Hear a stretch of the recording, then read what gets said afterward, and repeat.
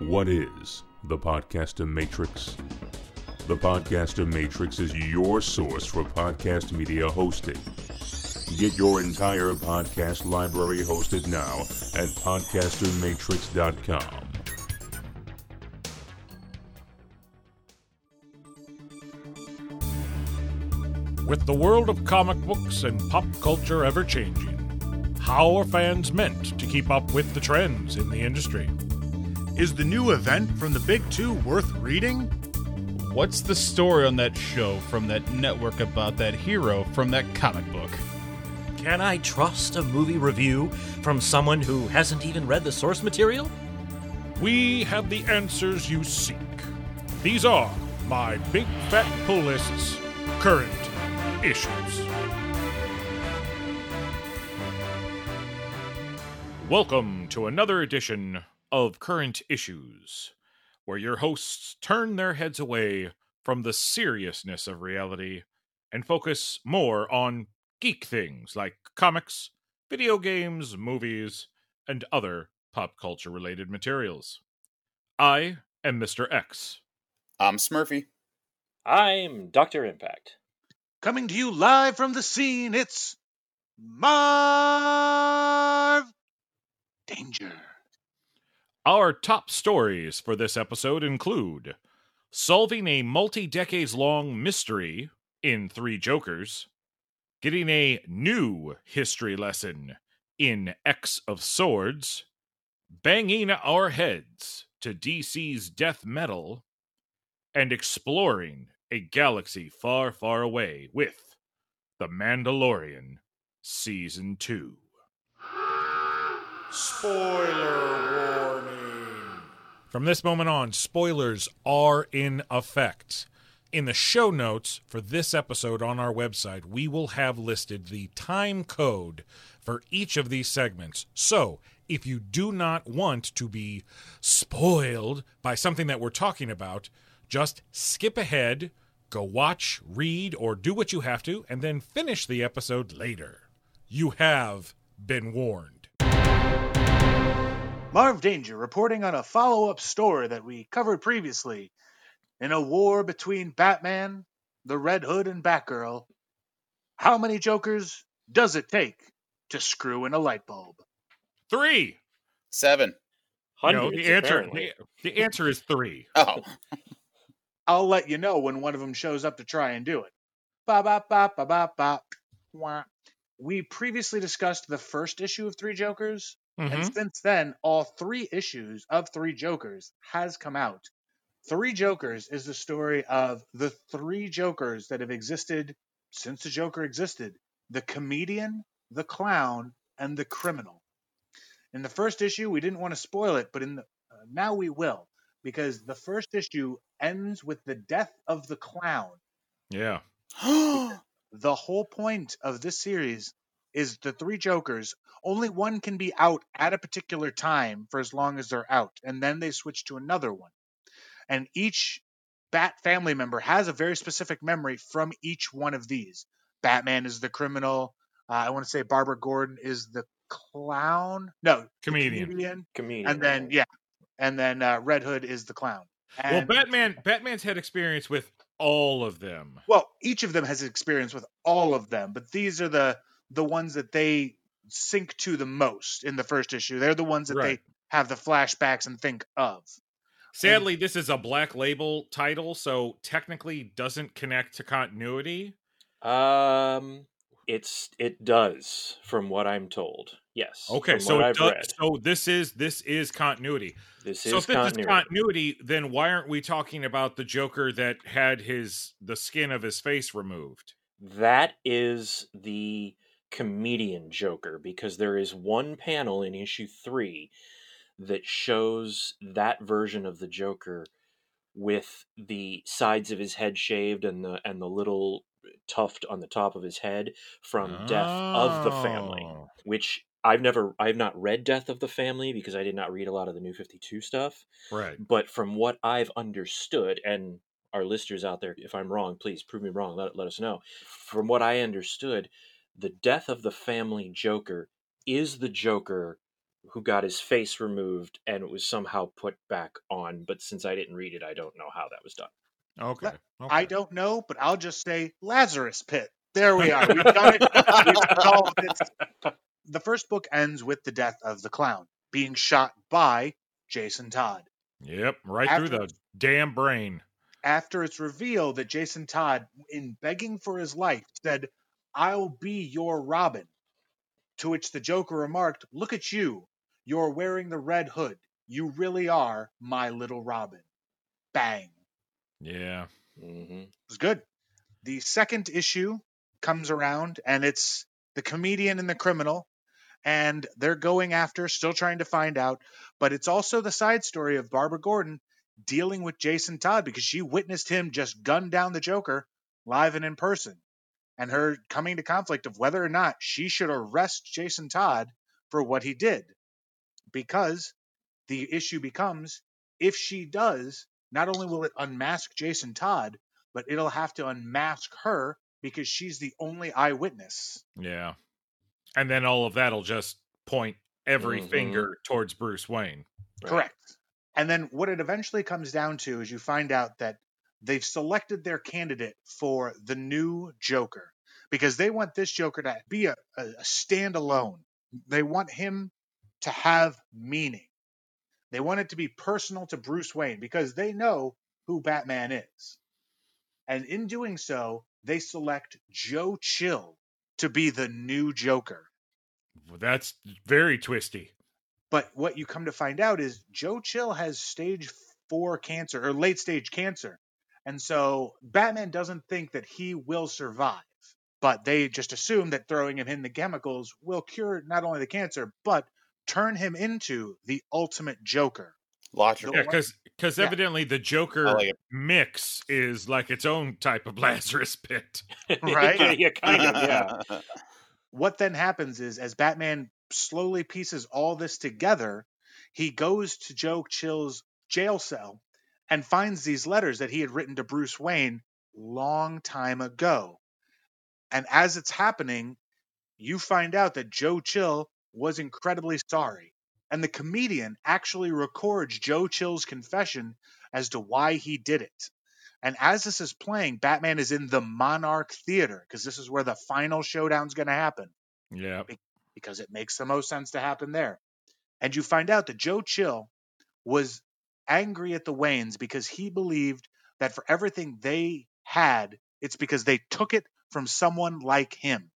And so he gunned them down thinking he was going to be some avenging angel, the working man's criminal, as to be. Right. Only to see too late that they had a son. And then even after that, learning all that the Waynes did to help the underprivileged. And so as this video is playing, Batman is fighting with the criminal. And he ends up being able to save Joe Chill, not once, but I want to say two times. Yes. Twice. Saves his life twice. Right. Once from being thrown in the dip, and then once from a building that's about to collapse. Joe Chill just thanks Batman, and Batman says, "You're welcome." And it's kind of set there that time Batman forgives Joe Chill and kind of puts a check mark on that part of his life. Yeah, yeah. Well, I mean, the way that you read it, it's like Batman realizes Joe Chill wasn't an evil person. He has reformed since doing what he did, and all the anger that he's carried all these years for Joe Chill, he's finally able to let some of that, not all of it, but some of that go. Which leads to the final conversation that he has with the comedian in the back of the paddy wagon. In the back of the paddy wagon, after the comedian has blown the brains. Mm-hmm. I'm stealing this one from you. Blown the brains out of the criminal. Oh my God! That's super twisty. Take the big twist. That's not the big dude. That's not the big twist. If that's what you think is the big twist, then you weren't reading it correctly. Because the big twist is the whole reason why the comedian came up with this scenario is because he wanted to be the only Joker that mattered to Batman. That's the twist. Oh, that's sweet. Correct. That is the twist. And you kind of glossed over all that when you just said that he shot him in the head.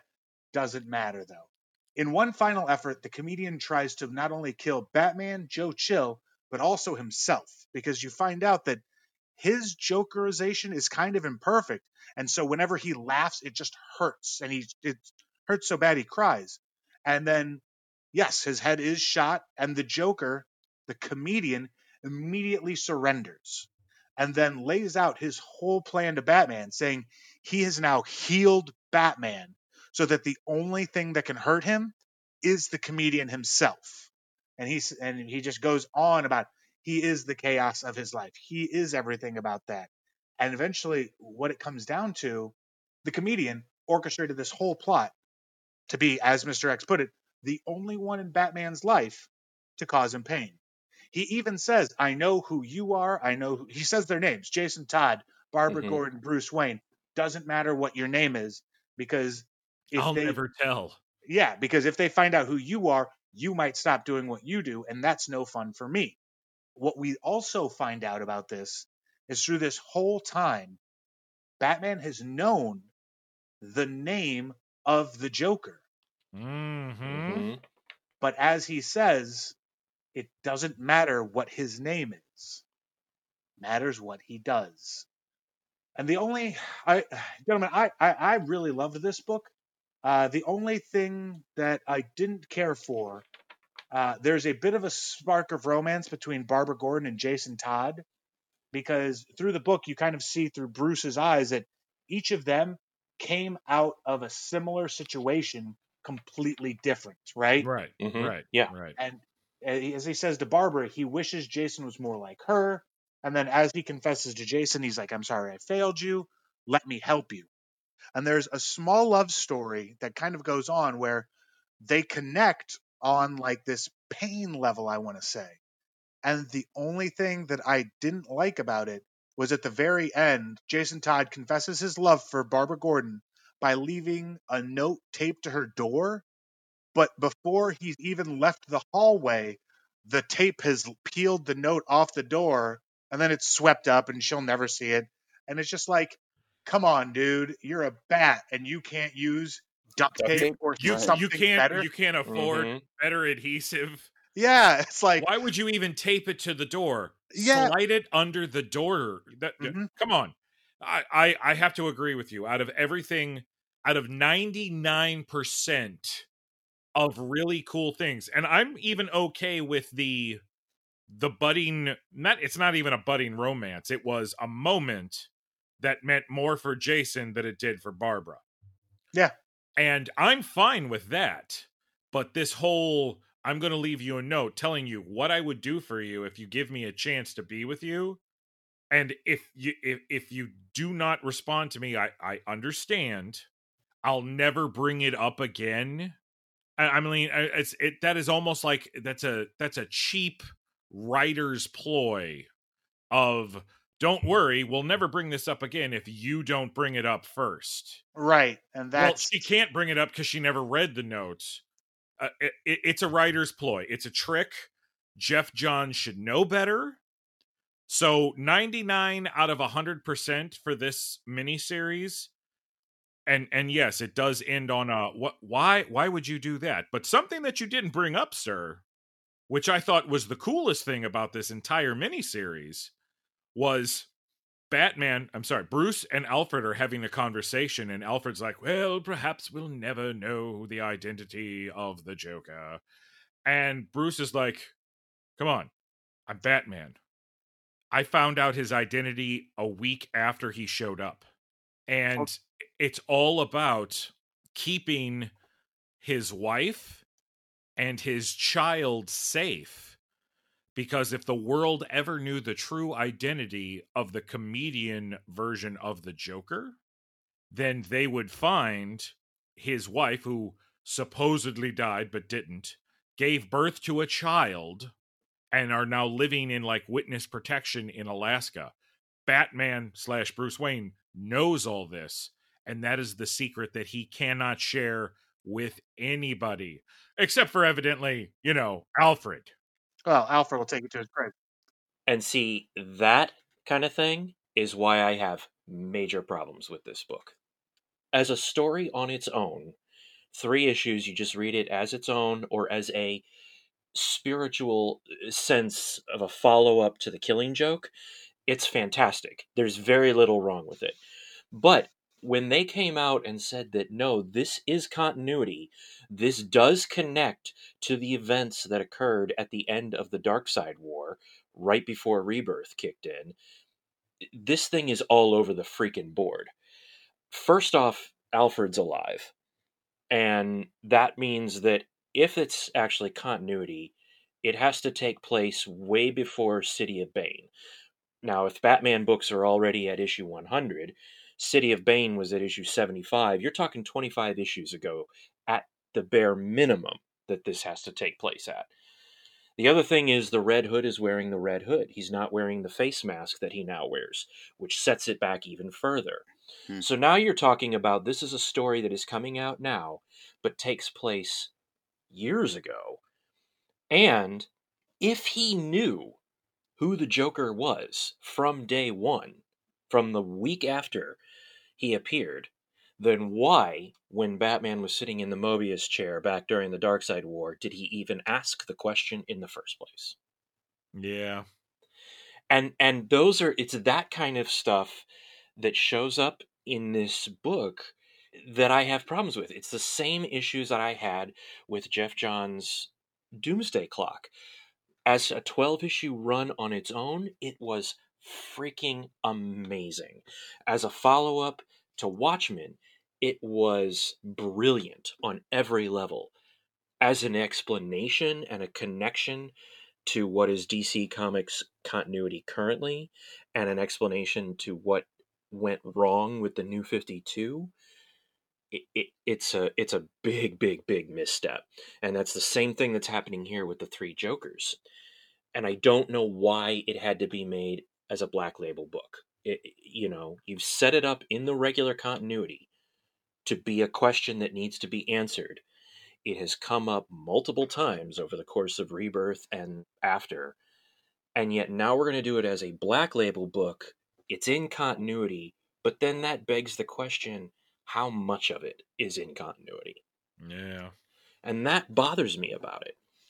Well, I guess that goes to show the dangers of being a primarily DC reader, because you're the one who gets to see the cracks in the veneer, where the rest of us who just wanted a really cool story, read a cool story, had very little to complain about. From our last current issues episode, where Smurfy talked about the beginnings of the Joker War, I'm reading issue 3 of 3 Jokers, and I'm like, wow, we're at the Monarch Theater. Again. Weren't we at the Monarch Theater in the Joker War? So it's almost like we're rehashing the same beats every time you tell a Batman story. And that's, recently. The Joker War really plays on the fact that the Joker knows who Batman is, and he knows that he's Bruce Wayne, and he takes down the whole Wayne Empire, essentially.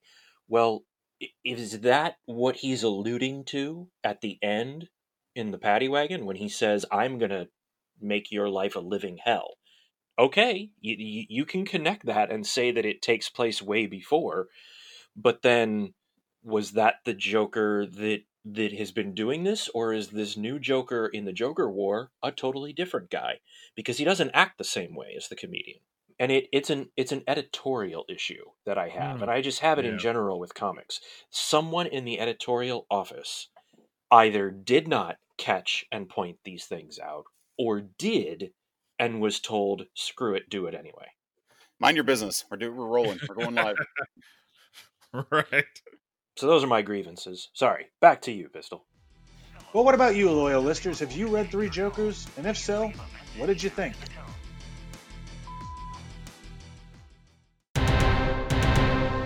What happens when your tarot card reading turns up the X of Swords? It's taken a little time, folks, but the first official crossover for the X-Men titles has arrived, and it is X of Swords, or 10 of Swords, because, using the good old Roman numerals. And we're only going to be reviewing the first 11 chapters. And yeah, I'm saying first 11 chapters. That's insane. Yeah, the first half of this story. Technically more than 11 chapters, because they also had a couple of issues that were considered the prologues. Oh, like the Road to or something. Road to, yeah. Yeah.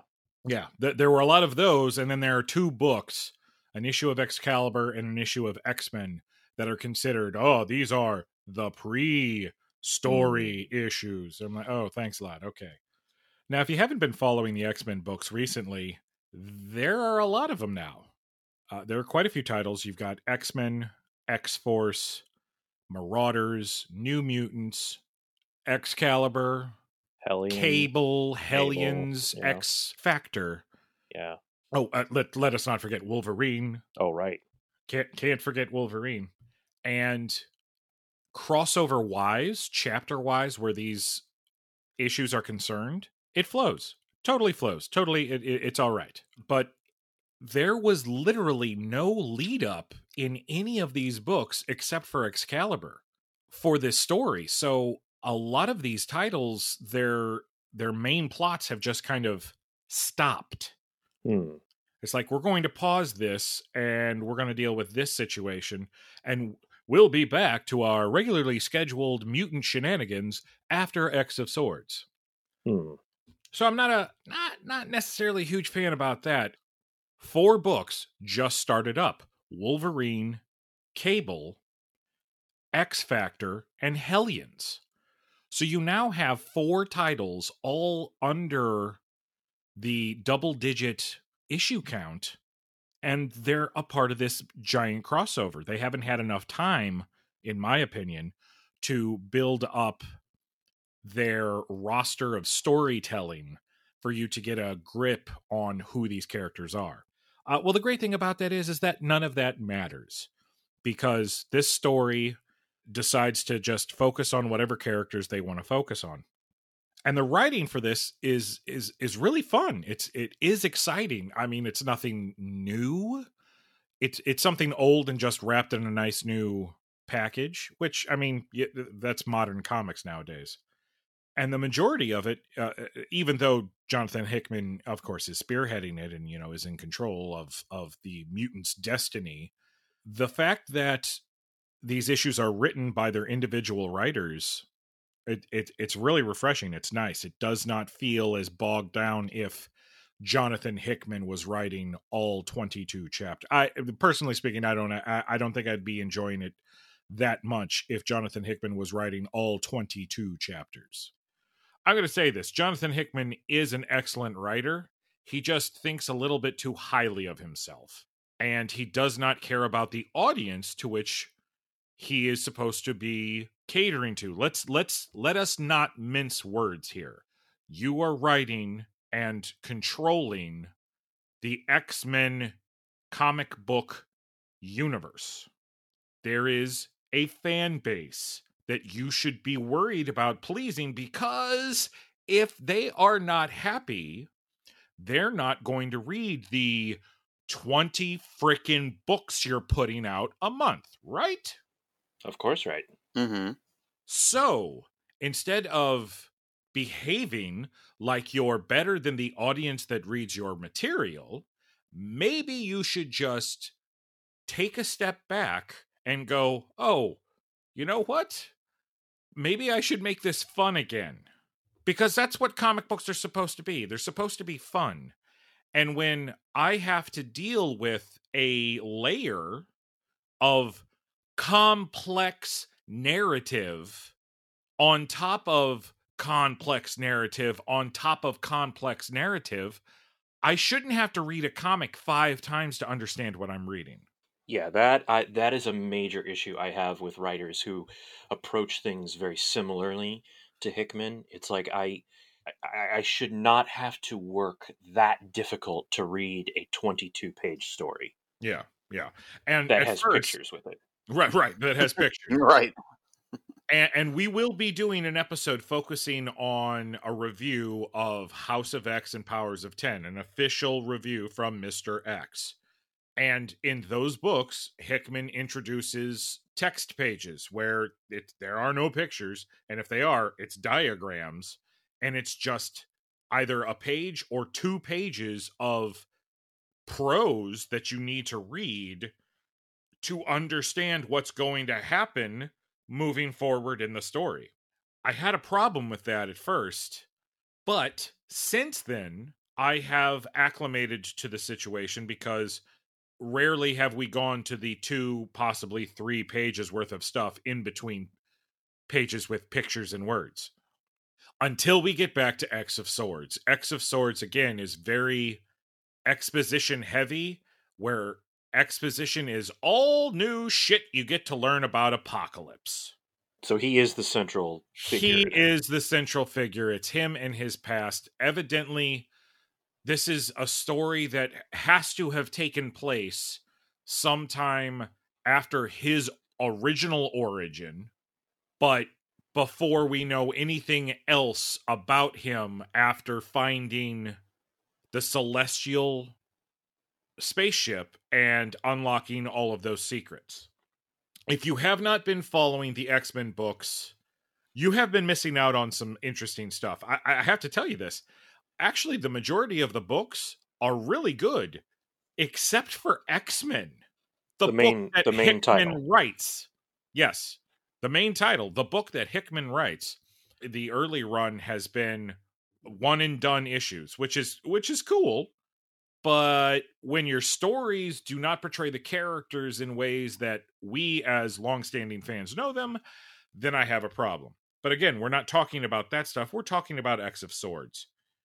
The lead up to X of Swords, the one thing that you have to understand is the book Excalibur, because that is the Apocalypse-focused book.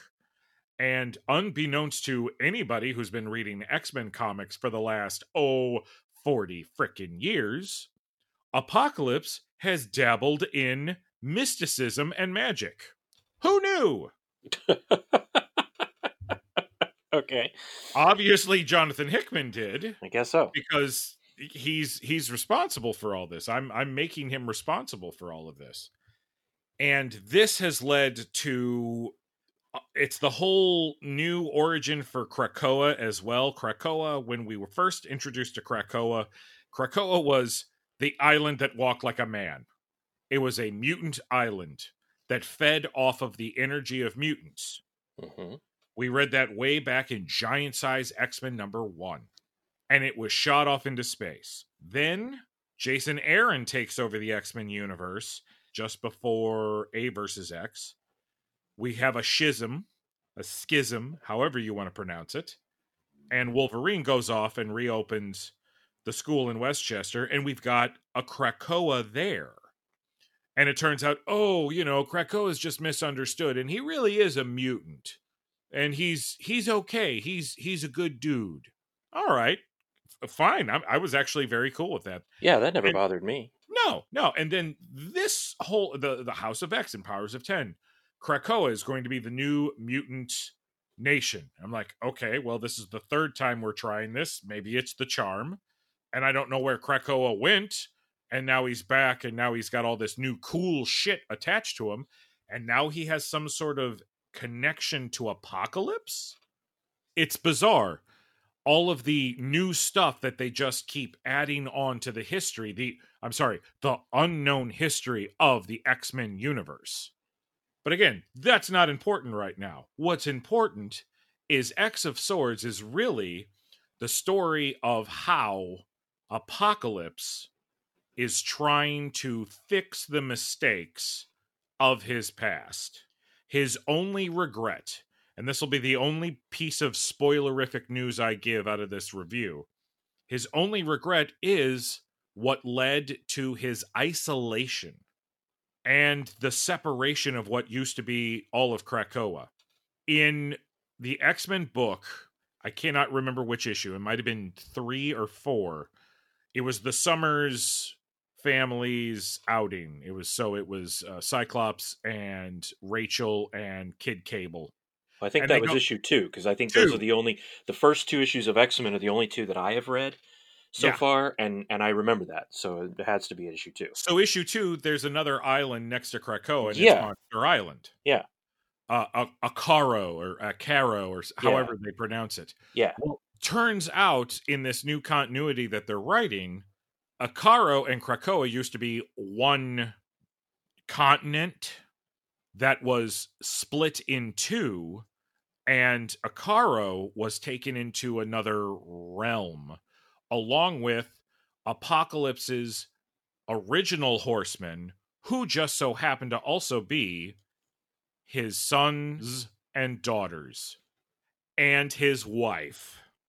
And he has been manipulating mutant kind throughout the ages to get to the point to where he could access them again, hoping that they're still alive.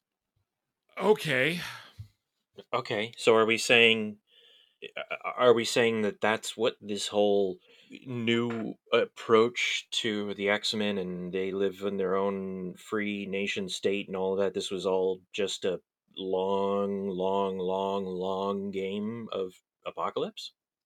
So far, it looks like it's pointed in that direction.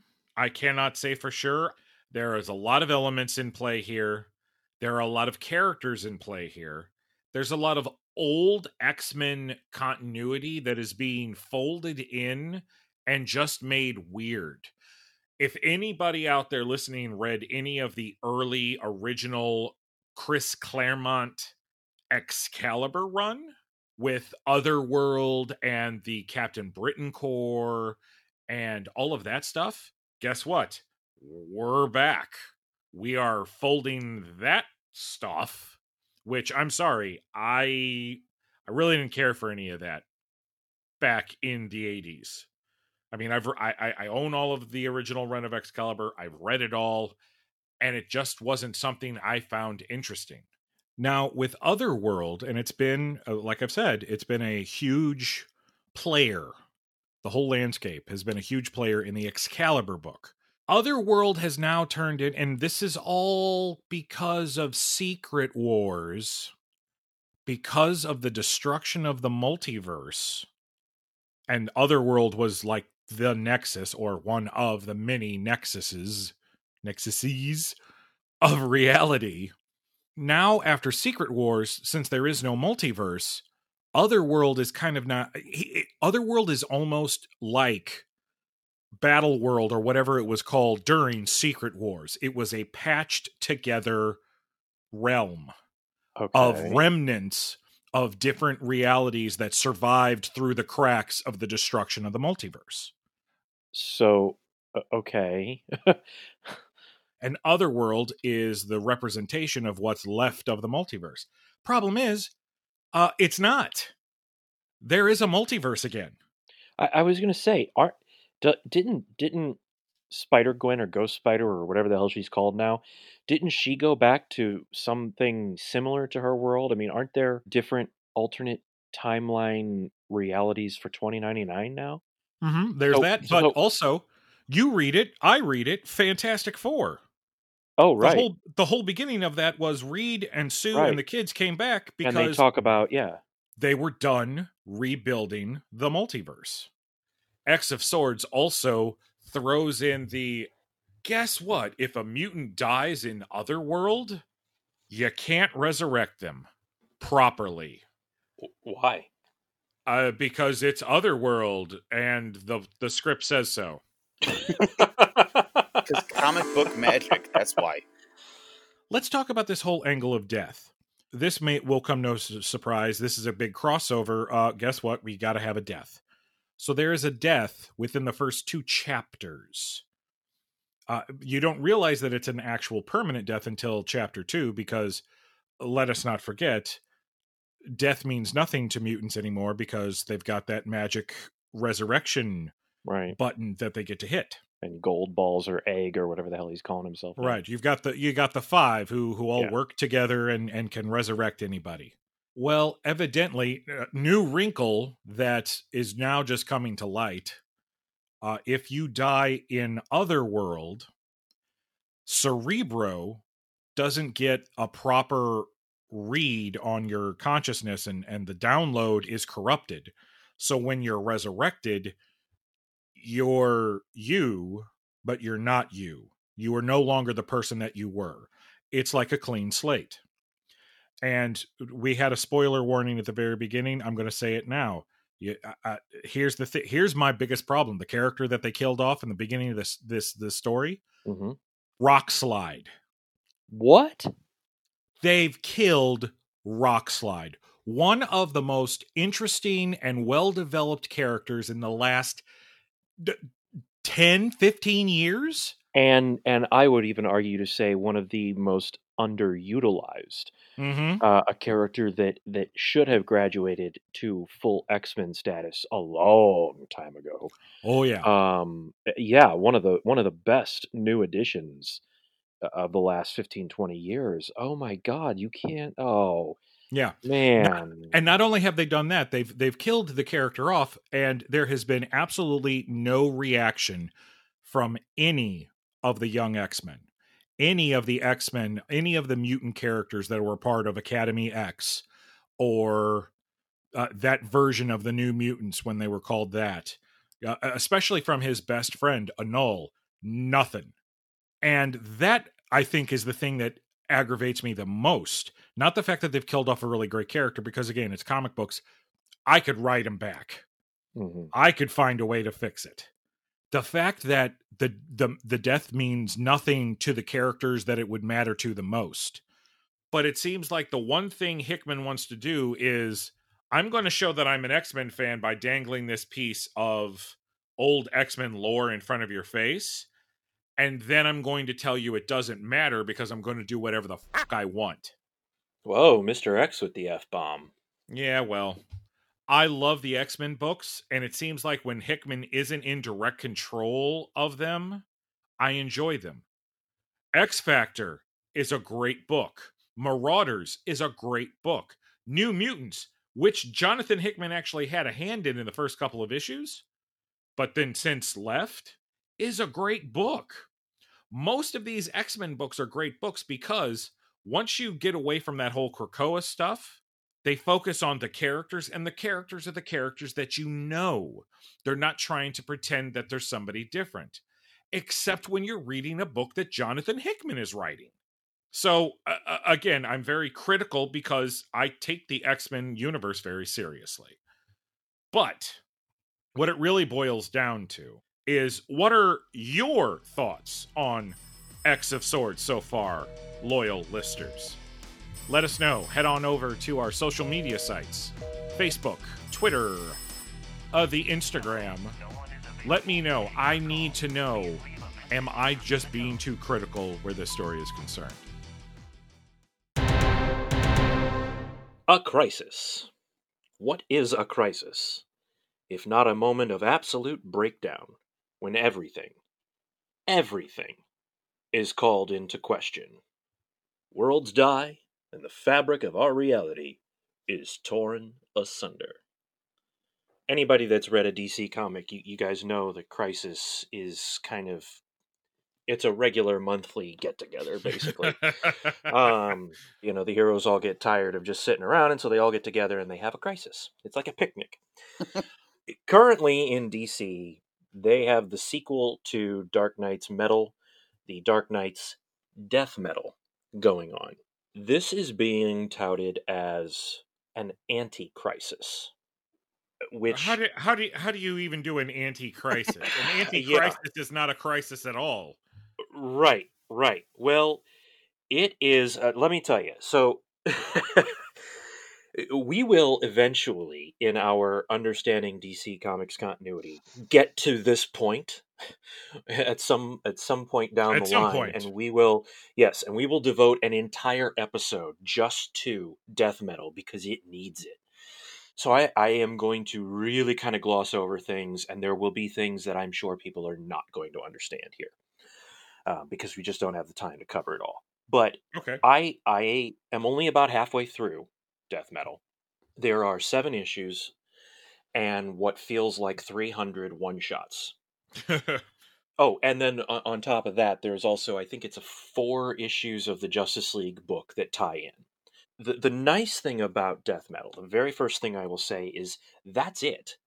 And obviously I'm exaggerating about the one-shots. I think there's 10, I think.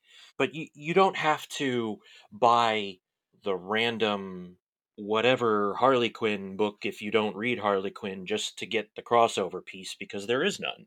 You don't have to get Suicide Squad if you don't read Suicide Squad because it has the Death Metal banner, because they don't do that. It's just the main book and then the one-shots. Well, that's nice. Which is nice. The one thing I've noticed is that some of the one-shots are just, here's more story. Here's stuff that just fleshes out this overall picture a little bit more. But if you skip them, you're not going to miss anything. Whereas other ones should not be a one-shot. They should be another issue of the book. Because they are incredibly important. So here's the deal. Here is Death Metal. Essentially, what has been going on for the last number of years in DC, they were invaded by the Dark Multiverse and the Batman Who Laughs during Metal. And then during Scott Snyder's No Justice, they broke the Source Wall. And they released what was behind the Source Wall, which is a being known as Perpetua. And then during the Year of the Villain, Perpetua and the Batman Who Laughs and Lex Luthor have all been kind of vying for control of everything. So that's all that's a very, very, very quick here's a paragraph breakdown of what led up to this. When you read Death Metal issue 1, you are dropped at the end of the story. Oh. You have no idea what is going on. It took me until probably 75% of the way through the first issue to figure out what the hell I was reading. But essentially, the war is over. The heroes lost. It's done. And this is now the aftermath. The battle for everything has ended. Lex Luthor, or Apex Lex, as he's been called recently, he and his Legion of Doom have been defeated by Perpetua and the Batman Who Laughs. And Perpetua and the Batman Who Laughs have completely and totally taken over everything. And they are rewriting the entire universe as they see fit. So what normally happens in a crisis with DC is you have this big event where you have all the heroes fighting the villain who's trying to rewrite everything, and then at the end they stop him, but in the process they rewrite things for the better. Well, this starts, that fight is over, the bad guy won, and he's already rewritten everything. So you get dropped into this crazy world where you are on Earth Zero or Earth Prime or whatever they call it now. Yeah. And the Batman Who Laughs has taken over and has rewritten the entire landscape in a Age of Apocalypse style manner. There are dark Batmen from the Dark Multiverse that have invaded with him, and each one takes over a different area of the world. And the issues come with a map, like the old Age of Apocalypse books do. It comes with a map of how things are broken down. Like there are the Arkham Wastelands, and there's Megapocalypse, and the Wasteland area, which is called the Fall of Captain Atom. So as you're reading Death Metal, you're discovering what has all transpired. The sun has been turned into a new apocalypse. Darkseid and the New Gods are gone, and I still at this point do not know what happened to them. But they are gone, and Superman has been held in the center of the sun, which is now New Apocalypse, and he is being fed with anti-life, which is turning him into, an absolute all-powerful, nasty being. The Batman Who Laughs has given jobs to all of the heroes who surrendered. It's basically like the bad guy won. You can either keep fighting him and he'll throw you in his prison on New Apocalypse, or you can agree to work for him whether you want to or not. Well, Wonder Woman chose that option, and she basically runs Themyscira, which is the new underworld. It's hell, essentially. She is the warden of hell. And that's where many of the Gotham Rogues Gallery have been imprisoned. Interesting. Bruce Wayne from our world, the real Bruce Wayne, is of course still out there trying to, fight the good fight. Damn straight. What you discover, which again has not been fully explained yet, and I'm hoping that by the end of this it will be, but apparently every time there is a crisis, there is a crack in reality. No matter how well it gets put back together, the crack is there, and it creates this energy, and it's a crisis energy, which is what Perpetua is feeding on. So the plan in issue 1 by Wonder Woman and Batman is they're going to go to New Apokolips, break Clark out, and then they're going to marshal their forces, and they're going to go to the 5 or 6, I forget how many there are, 5 or 6 worlds in the multiverse that are left, because Perpetua has been wiping them all out and feeding off of each one's individual energy. Well, I mean, it's a crisis. That's what you do. You wipe out the multiverse. Right, that's what you do. They are calling this an anti-crisis, I think, because the plan is to go to these worlds where the tuning forks, the same tuning forks from the original Crisis, have been set up, destroy the tuning forks, stop the destruction in the regular multiverse, and then go to the dark multiverse and pull the Crisis energy from there so that you can put everything back to the way it was. So, and I mean everything back to the way it was pre-1985 Crisis. It is an anti-crisis in the sense of we're going to put it all back. Do you think that's where things are leading to? Is at the point that I have read, it feels like that's where it was going. But when Superman, Wonder Woman, and Batman go into the Dark Multiverse, they pick 3 worlds in the Dark Multiverse that are experiencing 3 of the most prominent crises of history. The Crisis on Infinite Earths, the Infinite Crisis, and the Final Crisis. Okay. When they get there, they're trying to get there before the moment where things take a bad turn, like they always do in the Dark Multiverse, so that if they can get there before that, then they can pull that energy and get back and stop Perpetua. But once they do, the Batman Who Laughs has sent his new ally into the Dark Multiverse to these places to speed up the process. And at the end of the issue, his ally was revealed to be Superboy Prime. Hell yeah. Yep. Love that kid. Oh. There are 2 major issues I have with Death Metal. Number 1, man, you got to read these in a block. They do not read. I cannot see how they would read well as individual issues because there is so freaking much going on.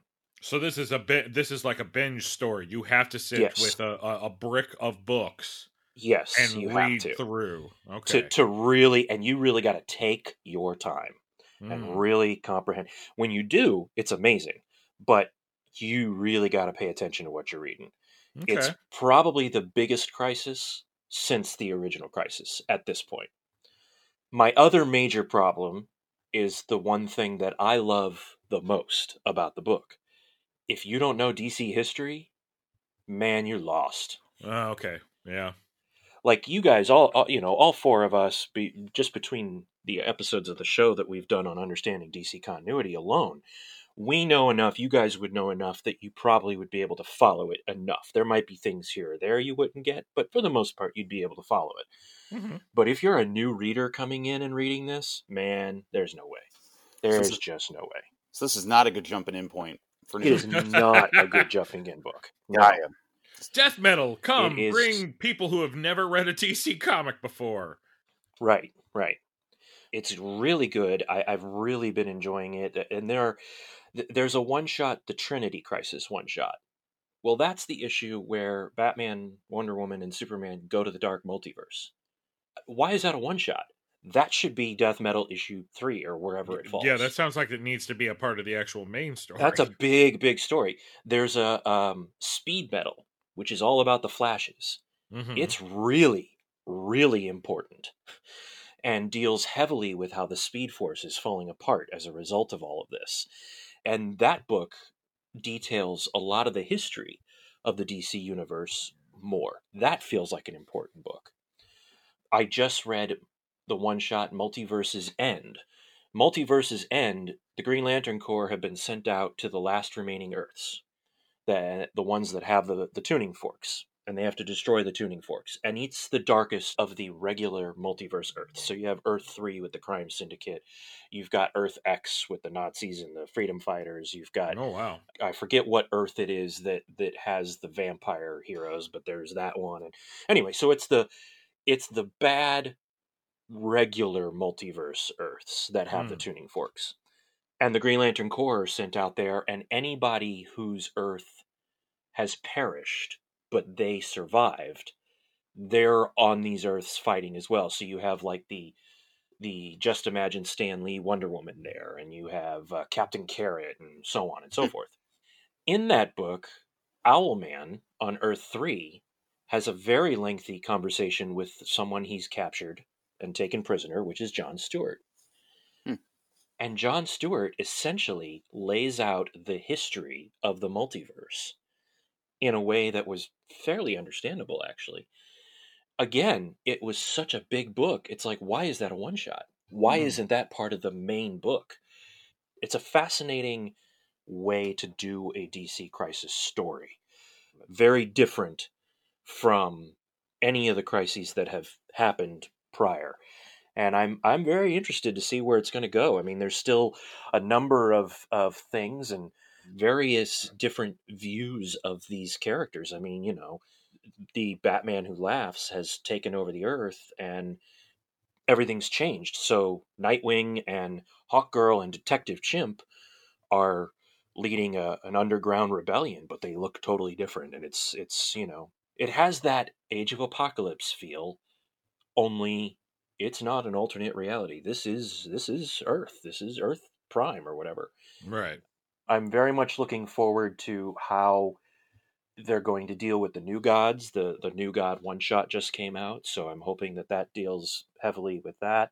And they're putting out some more Tales of the Dark Multiverse one-shots that I'm excited about and hoping that they will expand on this whole concept of the multiverse. But they are definitely doubling down, and rather than destroying, it looks like they're going to recreate the complete infinite multiverse in the end. Holy crap. My big question about the whole thing is that knowing what we know because of solicitations and announcements, we know that we are getting in the beginning of the year what are they calling it? Future State. Future State. We're getting the Future State story, Mm-hmm. which is going to take January and February, Right. essentially. And it's basically taking what was supposed to be 5G Mm-hmm. and turning it into its own thing to where it's not going to change the DC universe. No, they're taking what was an initiative and turning it into just a 2-month event. Right. But after that, we go back to regular numbering, regular stories. Mm-hmm. Mm-hmm. What effect will Future State have regarding Death Metal in the future?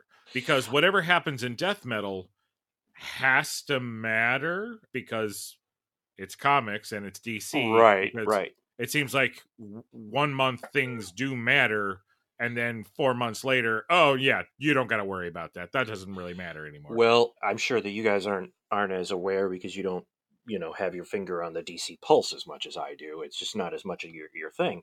But there is another event in between Future State and Death Metal that is coming in December. Really? It's a month-long event called Endless Winter. And it is primarily a Justice League event. I think it's 6 or 7 issues, something like that. and it will be done by the end of the year. And they say that Death Metal and Endless Winter are somehow connected. And I'm wondering how much of that has to do with Future State. And what will the landscape be like? I mean, this is all very exciting, and I'm super excited for Future State. I think as an event, as opposed to a line-wide change, I think it sounds awesome, and I can't wait. I'm going to get every damn one of them because I think it's such a cool concept. But I'm totally on board with everything DC's doing from now until the end of February. My question is, how does all of this affect what happens starting in March? What will the landscape be like then? But that's where, we want to ask all of you guys. What do you think about Death Metal? How do you think it will connect to Endless Winter and Future State? Have you been reading it? Have you been following it? Hit us up at any one of our social media outlets. You know what they are. And don't forget, you can also find us on YouTube. You can hit us up on any one of our videos in the comments there, or send us a message through that. We'd love to hear from you. Uh-oh, you guys hear that? Neat. This guy again. I'll show you a crisis. This is the way. The Mandalorian Season 2, Episode 1. I don't know about you guys. I watched it the other night. It just came out. It is everything I want it to be in The Mandalorian. Season 1 was fantastic. Season 2 picks up right where Season 1 left off at. And they've jam-packed this episode full of Easter eggs. And not only is this just Easter eggs, but like a really kind of good story that helps like the whole overall story. It was just amazing. Like, I think I actually prepared like a snack and a drink and forgot the snack and drink existed while I was watching it. Because I had such a good time with it. My wife actually sat down and watched the episode with me, and it was her first experience with Baby Yoda, and of course she oohed and awed and giggled and all that at Baby Yoda, until he closes his little hover basket and murders everybody at the fight. And she was like, "Oh," I'm like, "Yeah, it's fairly adult, but Baby Yoda's adorable." This actually spoils some lore from the OG Star Warses. You know, like the Mandalorian gets clues. Is like his whole task from the end of Season 1 is to return Baby Yoda to its people. So he's like, "How am I supposed to do that?" They're like, "Go find other factions of the Mandalorians that are hiding throughout all the galaxy. They can help guide the way." So he's like, "Okay." So he knows a guy who knows of where one Mandalorian is. Goes to him, talks to him, gets the info. It's on Tatooine. Of course, it's on Tatooine. Everything happens. Of course. But and at first when I heard that, I was like, eye roll. Like, really, everything's on Tatooine. But when he gets there, they're like, "Oh, this is a city that we've never heard of before. At least I haven't heard of before." And she's like, "This little small mining town. There's words of a Mandalorian that like lives there." He's like, "Okay." He gets there, and he's at the bar, and he asks, "Hey, the bartender, have you seen a Mandalorian?" And the guy's like, "Oh, you mean the sheriff?" And he's like, "What?" And then like in walks the sheriff, and it is Boba Fett's armor, like beaten to hell, old, banged up. And your mouth just kind of drops, like, what? And then, like, you hear the voice, and I'm like, I know that voice. And it's none other than Timothy Olyphant voicing this character. And you find out that it's not Boba Fett, but it's the guy who found Boba Fett's armor, and he's been wearing it because it helped, like, defeat the Sand People, and it's been helping to, like, defeat, like, bandits coming through town. So the Mandalorian's like, "Hey, I can't let you keep that. That's got to come with me." So Timothy Olyphant's like, "Fine, I'll give you the armor in one condition. You help me kill a Krayt dragon," which... for Star Wars nerds, the only time you've ever really seen one of those is in either the video games or at the very beginning of A New Hope when C-3PO and R2-D2 land on Tatooine. You see the skeleton in one of the frames as they're walking through the desert. Right. So that's like, so you're nerding out. And the whole episode is them trying to kill this Krayt dragon. And they gang up with the Sand People and the townsfolk get together. You have the Mandalorian, and then you have Timothy Olyphant using Boba Fett's armor to take this thing down. And what an awesome, epic fight episode that was. Yeah, I agree. Actually, a friend of mine gave me a book to read. It's a series called The Mandalorian Armor. It's a Star Wars Legends book. And he's telling me, as he's seen the first episode as well, that some of the plot points from Season 2 are loosely based on things that happen in this book. So I'm going to be reading it to see if what he says is true. Man, what a good episode. Especially the slow stare down between Timothy Olyphant and the Mandalorian. Oh, yeah. Dude, they're going to do like the old Western, like draw from the hip gun battle, and then they end up not, but like it was intense and it was awesome. I totally agree. That was a phenomenal moment. And the Krayt Dragon fight was everything I loved about it. Like, it was so huge. Like, as a D&D nerd, that was beautiful to me. It's like seeing like a dragon in real life. Right. Like when it came crashing through the mountaintop, just spewing acid everywhere. Yeah. It's acid attack. I was like, oh, one of my favorite scenes of that, or funniest moments, was I was watching it, and they have one of the banthas as bait, right? And there's a sand person next to it. And Mrs. Smurfy was like, oh, they're not going to kill the little, like, elephant guy, are they? I go, honey, that's how bait works. And the sand person gets eaten, and she goes, good, he deserves it. And I was like, wow. Wow. Like, okay, honey. And she's like, well, that's what you get for tying up this innocent creature. And I was like, wow. Like, it just made me laugh when she was like, good, the thing has lived. Then at the end, when a lot of them get eaten, she wasn't so happy, but I just thought that moment was really funny. So I was like, oh. Yeah, it was a good story. And I agree with you. I like that it was a different city at the very least on Tatooine. Right. Like, it's like, yes, it's the same planet. I roll different city, smaller city, and like the buildings look different, which is cool. So I was like, okay. If you're bringing in the possibility of Boba Fett coming back, you have to. You have to be on Tatooine. Yes, exactly. And that was the thing that I thought was brilliant. It's Oliphant shows up in the Mandalorian, or in the, and I'm using air quotes here. Yeah, because watching the Clone Wars, you know that Boba Fett is not a real Mandalorian. Right. Mm-hmm. He's just using the armor. Right. Okay. But we all know that Boba Fett died, quote unquote, in the Sarlacc pit in the beginnings of Return of the Jedi. Right. So to see his armor just standing there, you're like, oh crap. Exactly. Like, could we finally get that story of, holy crap, Boba Fett did survive? And you're led to believe that it's just the armor that survives. And of course, you've got Olyphantastic, who is playing this martial character who I'm just going to say Timothy Oliphant's been typecast now, because it's literally like, I don't know if anybody's watched Justified, but it's like he was playing the character Raylan Givens. Right. Right. I mean, it was literally like you just move him from Earth to Tatooine and put Boba Fett's armor on him, and it was just like that. Because he was level-headed. He was willing to make a deal. Like, hey man, I know I gave you the armor, but I need a favor in return. And the Mandalorian's like, I accept those terms. And he's like, great. And then they're like, they go like, we need more people. Hey, they were into the Sand People. Let's get them on our side. And then he's like, oh, why did Sand People agree to fight? Well, I volunteered your village as well. He's like, what? He's like, some part of the deal.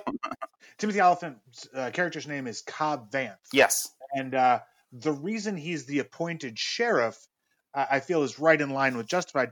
Smurfy, how does he come across that armor? He runs away from his town. As soon as the Death Star was blown up, the mining, I guess, some mining faction, crime lord guys came through, wiped out his town. He escapes.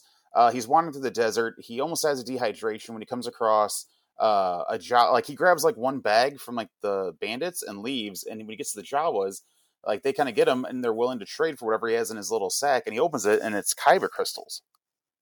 I think it was kyber, some sort of crystals. Is it?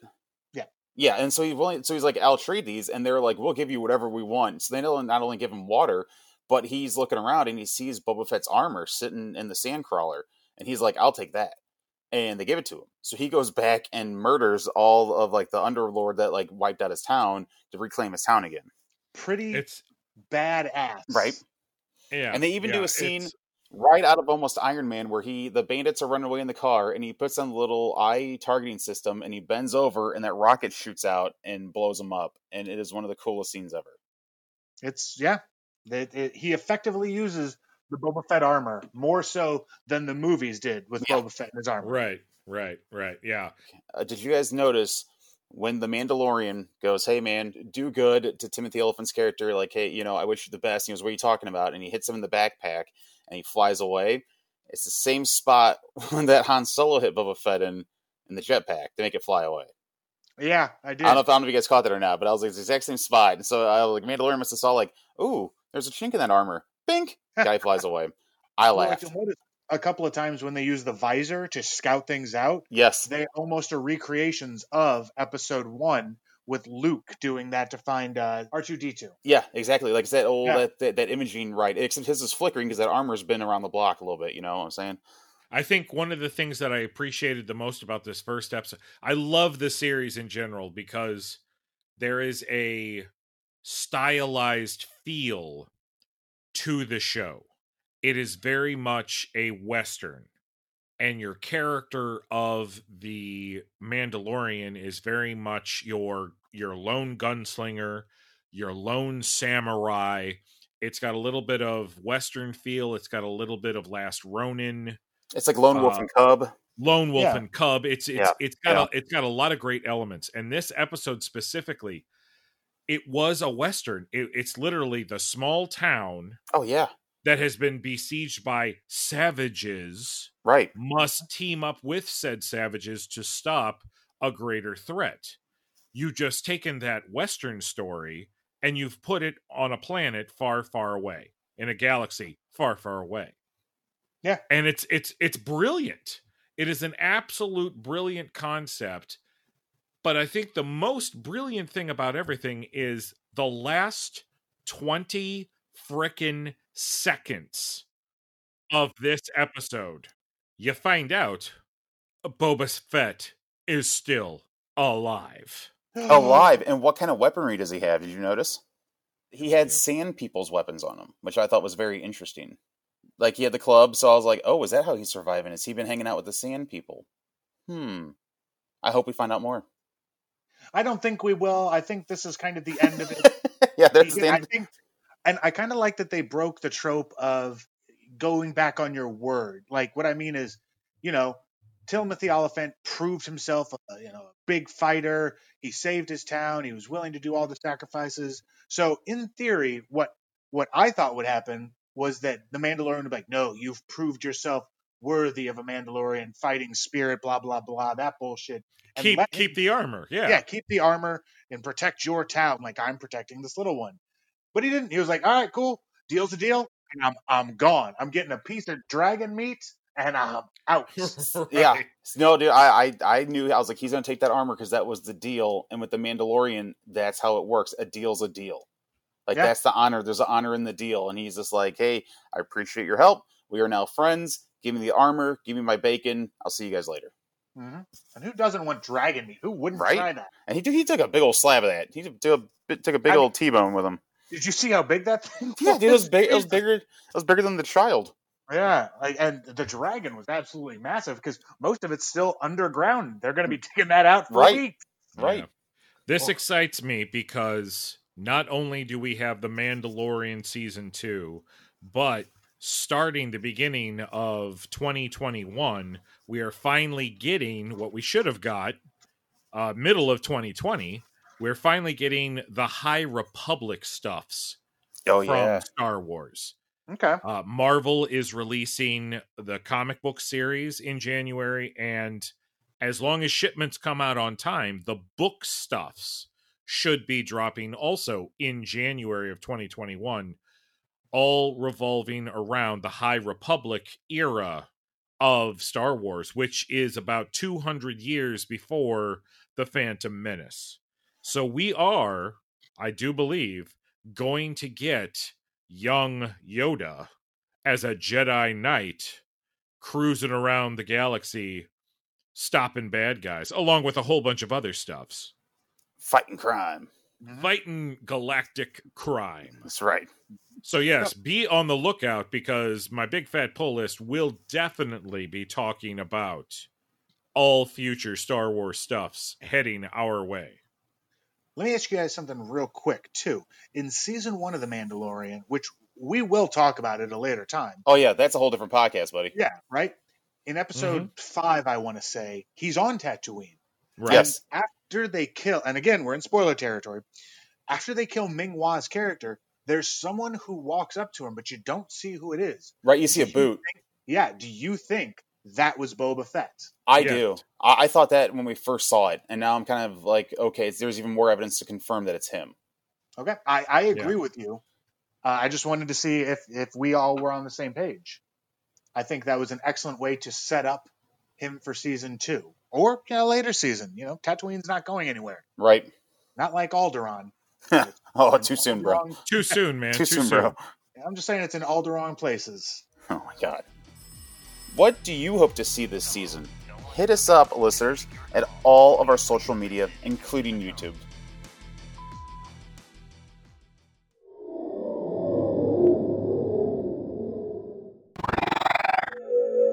Oh, you were released. You escaped quickly. Interesting. Boy, I got to tell you guys, that was weird. The Psycho Podcaster, he's got a message for us. Oh. Again? Yeah, he's got a message for us. Hope the world's not in trouble.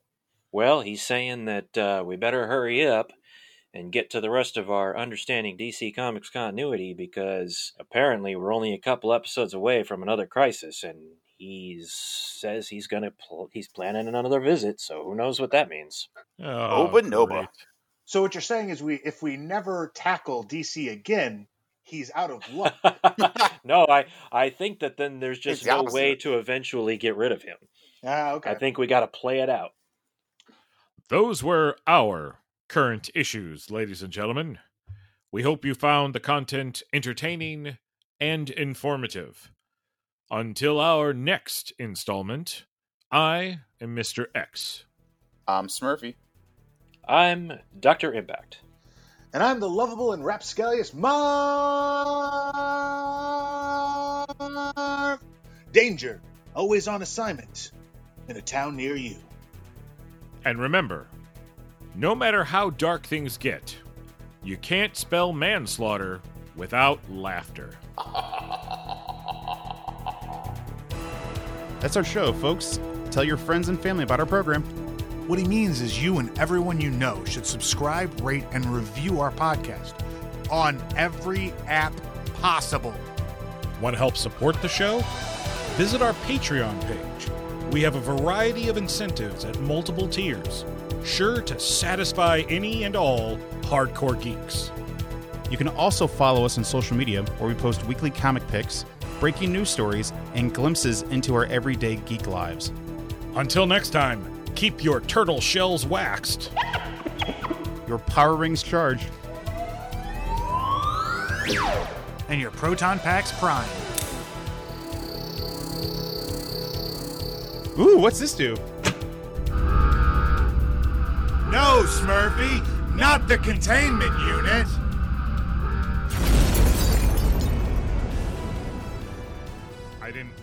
I did not have time to come up with cool little phrases for the beginning of each one of our segments, so good luck. Godspeed to all of you. Godspeed, gentlemen. I wanted to bring up the correspondence to essentially make the Killing Joke canon now, because that is what that origin story is from. Right. Well, yeah, Killing You Joke's beat me been to canon. Yeah, but Killing Joke has been canon for a while. Okay. Killing Joke has been canon since sometime around 0 Hour. Since Okay. like 94, 95. Oh, okay. Well, I'm the asshole then that didn't read enough DC to put that together. You got me again, Flash. I didn't say it, so. So, Dr. Impact, I had to go out and buy 2 more long boxes and a short box because my collection is getting out of control. Nice. Yep. So well, I've added 10 more boxes. Holy crap. Lord.